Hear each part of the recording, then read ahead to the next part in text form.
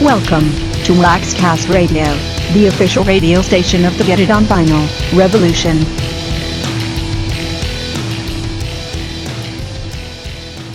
Welcome to Get It On Vinyl WaxCast number 2. We have had a great response to our website since launching earlier this week, and as promised, we will be delivering a new WaxCast every Wednesday evening.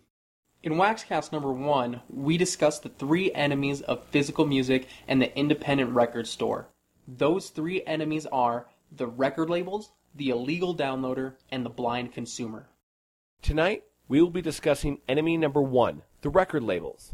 Now, before we go any further, we want to clarify that when we say record labels, we are referring to the giant powerhouse corporate labels, the Big Four. We're talking about Universal, Sony, Warner, and EMI. There are hundreds of amazing big and small independent labels who we love and support. Most of these small independent labels are pro-physical music and huge supporters of independent record stores.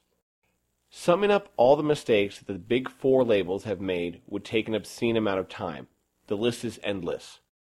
They are by far the biggest contributors to their own demise by making monumental mistakes, and rather than learning from them and backpedaling, they just made the mistakes bigger and continue to dig their own grave. Some are still digging. Others have learned, but it's way too late and they will never return to their days of glory.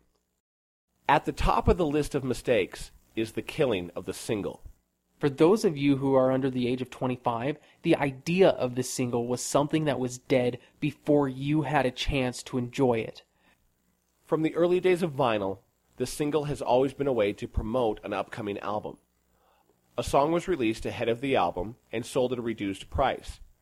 These were commonly given away at shows, sent to radio stations, used for fan club promotion, but were always available at your local independent record store. These served a purpose beyond promotion. They were collectible, affordable, and frequently had rare or live tracks on the B-side. Most importantly, they offered the a la carte model to the music buyer. Don't want to buy the album? Want to just buy an individual song? Great! You can buy just the single. This business model survived through all formats. 45s were sold for less than $1. Cassette singles were sold for $1. And even in the early days of the CD, the single was available for just a few bucks. The system worked. Individual songs sold. For some, it whet the appetite. For those who were not impressed, the sale was done and they had the individual songs they wanted. It was a great alternative to the music consumer.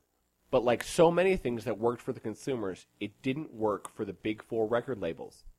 The only problem with the single was that the record labels weren't making enough money. As the CD gained acceptance and the players became more affordable, the big record companies did what they do best. They got greedy. So they killed the single. In what seemed like an overnight change, the single disappeared from the shelves. The markup on the full albums was far better. Prices continued to rise. $10, $12, $16, $20 for a single disc. They were determined to push whatever buttons they had to in order to get the most money out of the consumer. But that wasn't all they did. The pressure to produce albums quickly was placed on the artists. The system was simple. Produce an album of 16 songs, find 2 hits, and fill the rest with mediocre filler. Put out the album, promote the hell out of it, and charge as much as you can. Forget the art. Fuck the consumer. Cash the check. Perhaps the biggest victim of this formula was not the consumer, but the loss of the album concept. Forget the concept album. Forget the story the artist was trying to tell. Forget the message. Forget the art. Fuck the consumer. Cash the check. And for a little while, the system worked. It had to. Do you want that hit song? Buy the full album. The consumer had nowhere else to turn. Suddenly, the compilation albums were back with a vengeance, dominating the late-night infomercials. The Now That's What I Call Music series took off. It filled the need for buying the hit songs. Unfortunately, these were around the same cost of the other albums. The markup was the same. After all, EMI was the brainchild behind that. Heaven forbid you could leave the record store without spending at least $15 on a single disc. The consumer can only be pushed so far. Long before Napster came on the scene, MP3s were being swapped on IRC and other chat networks. Outright theft justified out of frustration. Now, the illegal downloading market is something that will have its own series of WaxCasts. As we stated in our first WaxCast, there was no justification in the theft of intellectual property. But the consumer had found a way around the system, and it was not only gaining popularity, but acceptance, despite it being outright illegal. Beyond the illegal downloader came the solution. The legal download. Individual tracks available for purchase. The a la carte system. Pay only for the tracks you want, and pay just 99 cents a piece. Apple did nothing revolutionary by introducing iTunes. It's the same business model. They simply filled a void, and the record labels that were bleeding red ink in the Napster and LimeWire age finally woke up and opened their catalogs. Some argue the artists make up for the loss of revenue in quantity. Yes and no. Many hands are still in the pot.